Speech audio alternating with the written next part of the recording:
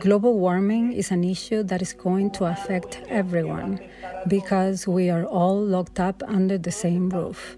And under this roof, we begin to do things that create heat. It is going to affect us all.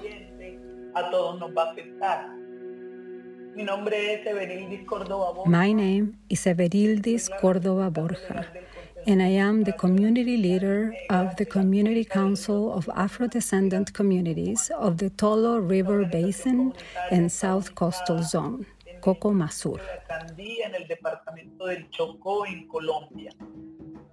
In Colombia, as elsewhere in the world, temperatures of the air and ocean are rising, a sign of climate change.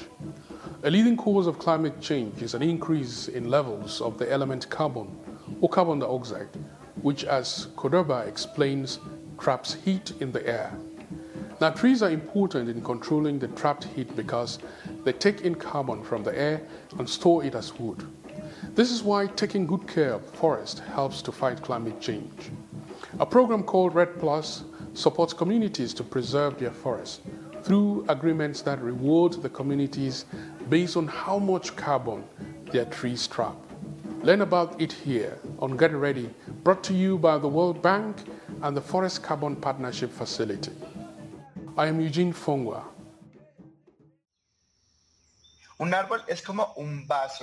A tree is like a glass of water, but instead of water, in the tree we find carbon inside.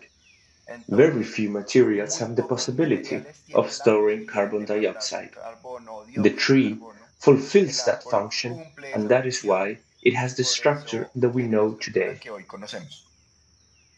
Protecting trees is important because they provide clean water, attract animals that can be hunted, and provide seeds, all important for sustaining life.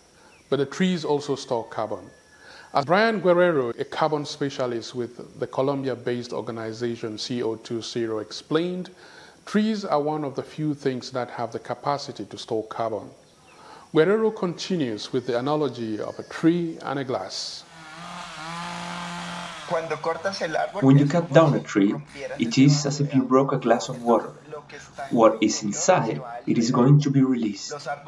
Trees have been capturing carbon for thousands of years, and all that carbon is going to be released the moment you cut it down.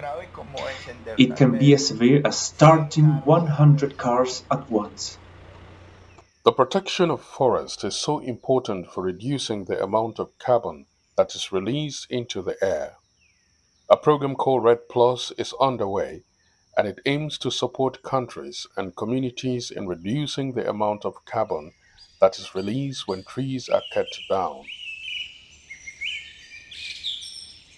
REDD+ is done through agreements that specify how countries and communities are compensated for the reduction in deforestation. Modern technology plays an important role in this, but so do the communities on the ground. Initially, we identified the areas that have been deforested in their territory. The community understands how satellites from the sky take images to identify the territory that was lost. We then measure the areas where trees are still standing and the quantity of carbon that remains in those areas. We then show them how the quantity of carbon in those deforested areas is now higher than it was before the forest was cut down. The amount of carbon that is saved by not cutting the trees down is calculated in tons of carbon. We look at the area that is still standing and estimate how much carbon is held in a hectare in the forest. We then explain to them how a hectare of their forest captures 500 tons. You cut down 100 hectares. That is equivalent to 5,000 tons of carbon dioxide released. Through REDD+, countries then receive compensation in the form of credits to support their local and indigenous communities' effort to improve and maintain healthy standing forests. During the design of the project, we monitor the forest and identify how many tons of carbon are no longer in that forest and compare them with the number of hectares that were monitored via satellite. And that is how we know the total of carbon credits that can be sold.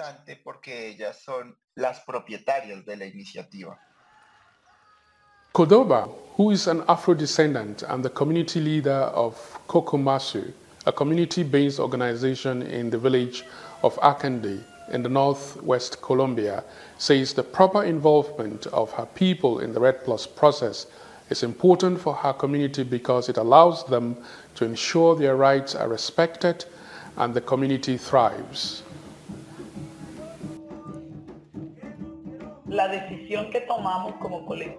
The decision that we made as a collective was, if we have a collective territory, we must seek collective benefits. And this quest for collective benefits was what we must do to strengthen our organization. What should we do to be able to have a dialogue of equals with the government, to note our rights, to be able to demand the fulfillments of our rights? It was then that we made the decision that with the income from the program, we will strengthen the organizational structure and generate community jobs to be able to grow as an organization and be able to influence the government to manage projects, to be able to make claims that no one else would do for us.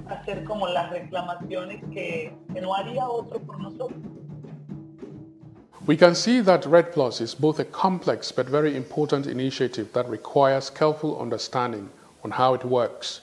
Alejandro Palacio is a colleague of Guerrero at CO20, and he explains how a Red Plus payment is determined. When we have the certificates in, we look at who is the best investor. We have a market in Colombia, but there is a better international market that is more attractive price-wise.